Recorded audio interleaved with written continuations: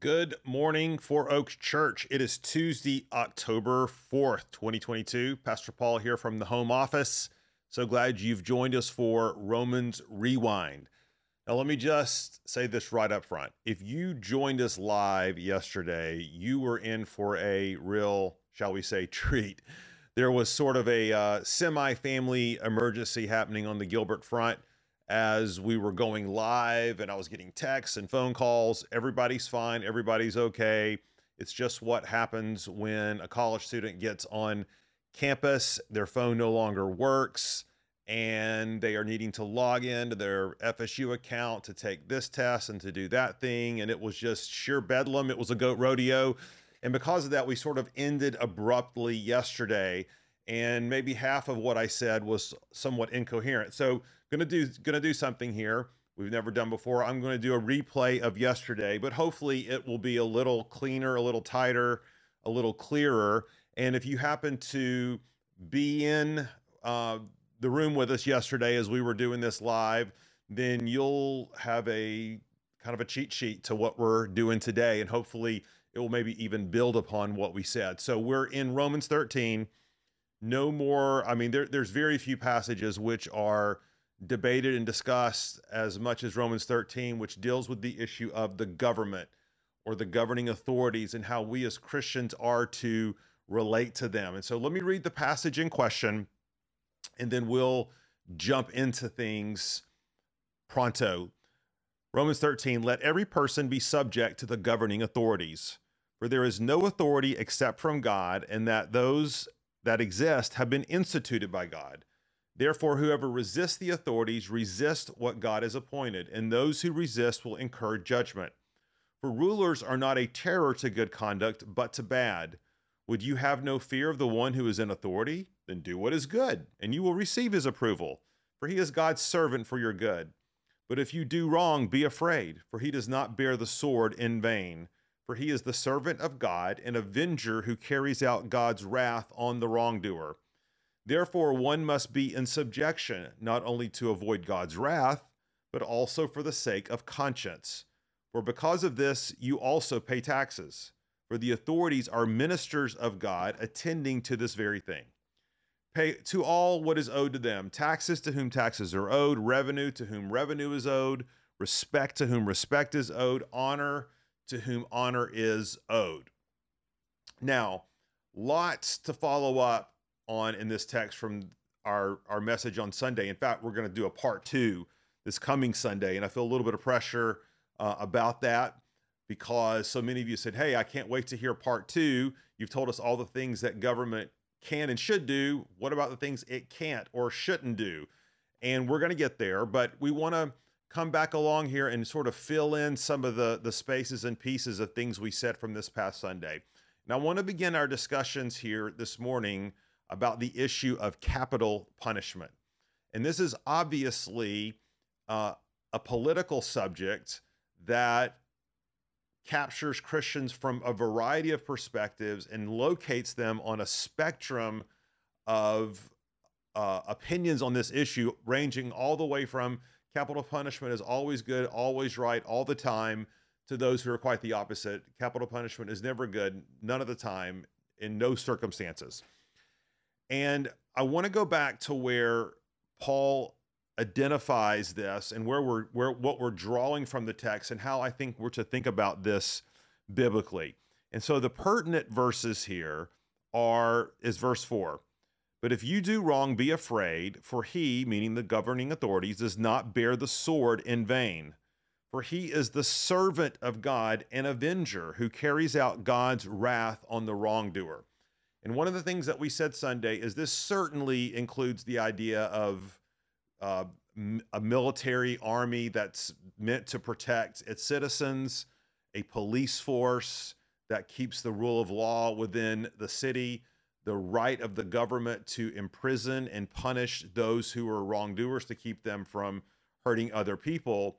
But really, when you boil it right down to it, this idea of bearing the sword, it's most likely, and most commentators agree about this, that it's an explicit reference to capital punishment.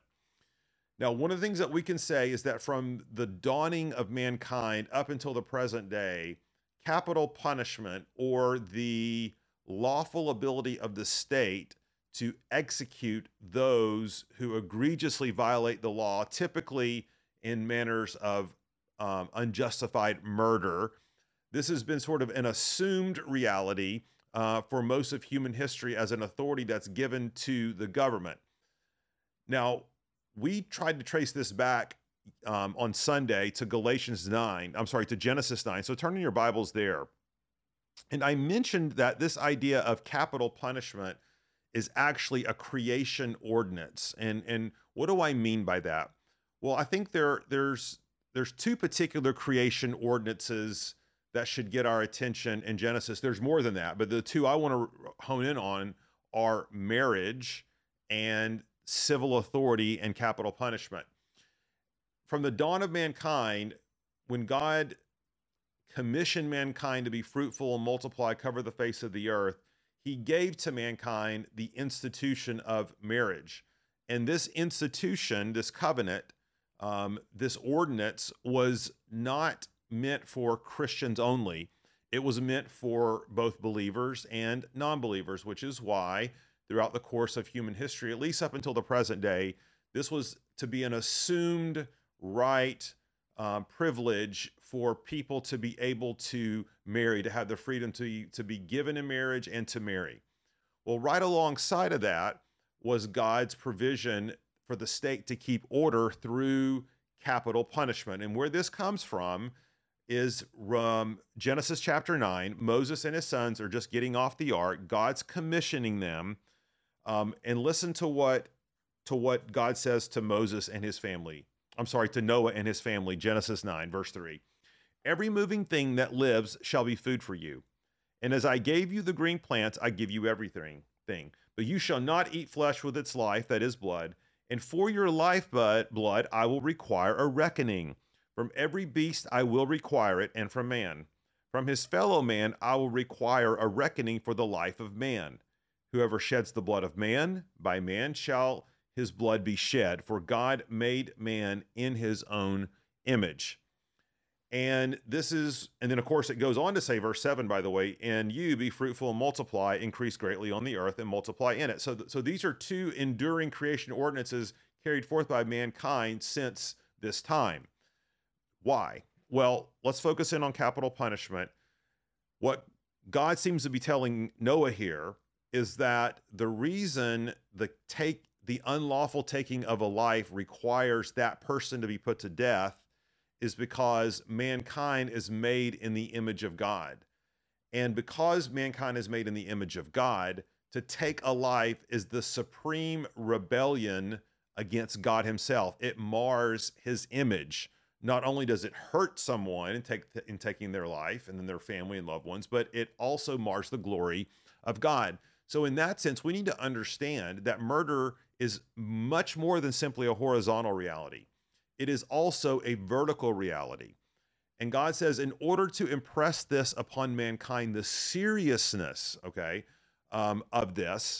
taking a life, and that it deserves capital punishment, we're going to institute this taking of life to communicate that because man is made in God's image, to mess with that is a really, really big deal.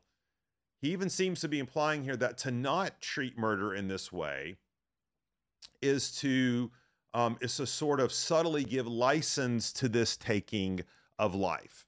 Now, one rejoinder people often have is, well, how does it maintain the image of God and the sanctity of life to take a life? Why don't we use that same sort of rationale that we use in abortion, for example, with capital punishment? Well, there's a couple of distinctions, obviously. The taking of an unborn life is an innocent life. The taking of a life of someone who's committed murder is not an innocent life. And there seems to be something in this that this is meant to be a deterrent, capital punishment, to others committing these kind of crimes. Now, we could look at our present day system of capital punishment and say, well, it doesn't seem to be a deterrent at all. And some would argue this is why we shouldn't do capital punishment. Well, the rejoinder to that, of course, is that the way that capital punishment is carried out in our culture, of course, isn't a deterrent. Sometimes it can be 10, 15, 20, 25, 30 years before someone is executed because of crimes that they previously committed. Even if you want to be executed, like Timothy McVeigh, who was the bomber at Oklahoma City, he wanted to be executed. It still took him years and years, I think over a decade, to finally be able to be put to death by the state. And it's just the way that the government is set up in terms of appeals and all those sorts of things. Not to get into a discussion about that, but it's important to note the difference in opposing capital punishment as an institution and opposing capital punishment in its application. There's lots of Christians, lots of people who might have a real problem societally with the way that we practice capital punishment, with the way that we perform executions and due process and those sorts of things, and who work to change that. And I think that's a very legitimate sort of concern. What I think goes over the line biblically, though, is to say that because of the abuses of capital punishment, then we need to abolish the institution altogether. And we don't say that about any of the other institutions, right? We don't say that, well, because there's abuse in marriage, we abolish marriage, or because there is a heretical teaching and preaching, we abolish preaching. You get the idea. I think sometimes those who are advocating for changes in the capital punishment system do so under the cloak of equity and fairness, when in reality, they oppose capital punishment as an institution. In other words, if you were to paint a perfect picture where capital punishment was to be carried out and fulfilled perfectly, okay, in a perfect process with perfectly guilty people, etc., they would still oppose it on philosophical grounds, that that's not right, that that's unloving. And what I want to really encourage us towards on this issue is go back to the scriptures.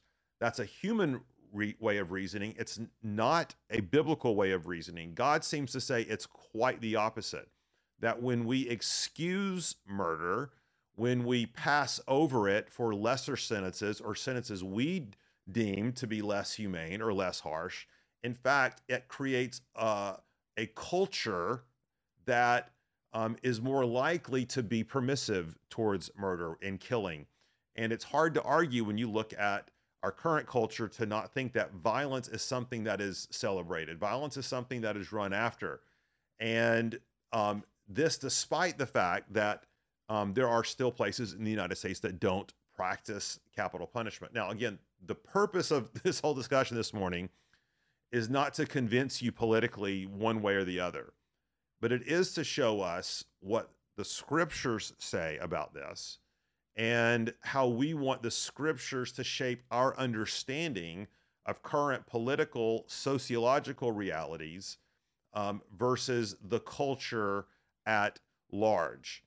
And so it's important to note, lastly, and we're going to end on this, Paul calls those who carry out these civil punishments his ministers. He calls them his servants. And that's very interesting. That's religious language. It doesn't mean they're performing a religious service, but it does mean they're performing something that was instituted and designed by God for the betterment of mankind and humanity. All right, so that's what we want to say about capital punishment. Encourage you, as always, to go back to the Word, to check these things out with the Word of God, to test the scriptures for yourself. And again, we're not saying that recognizing capital punishment as an institution means you need to support it in every time and place and circumstance, particularly if it's being unlawfully applied or unfairly or what have you. But we need to distinguish between the practice and the institution itself. Okay, I think we got through that one without any family emergencies on the Gilbert end of things. We will be back tomorrow to tackle a different topic as it relates to Christians and the government, but that's for tomorrow. For today, let me pray for us. Lord, go before us today. We want to be people who uphold the sanctity of life. We want to be people who don't wink or nod at sin. We want to be people who treat this seriously. And in doing so, Lord, we want to promote a culture where your image is preserved in everything. Lord, we ask these things in your Son's name, Jesus Christ. Amen. Thanks, everybody. Have a great day.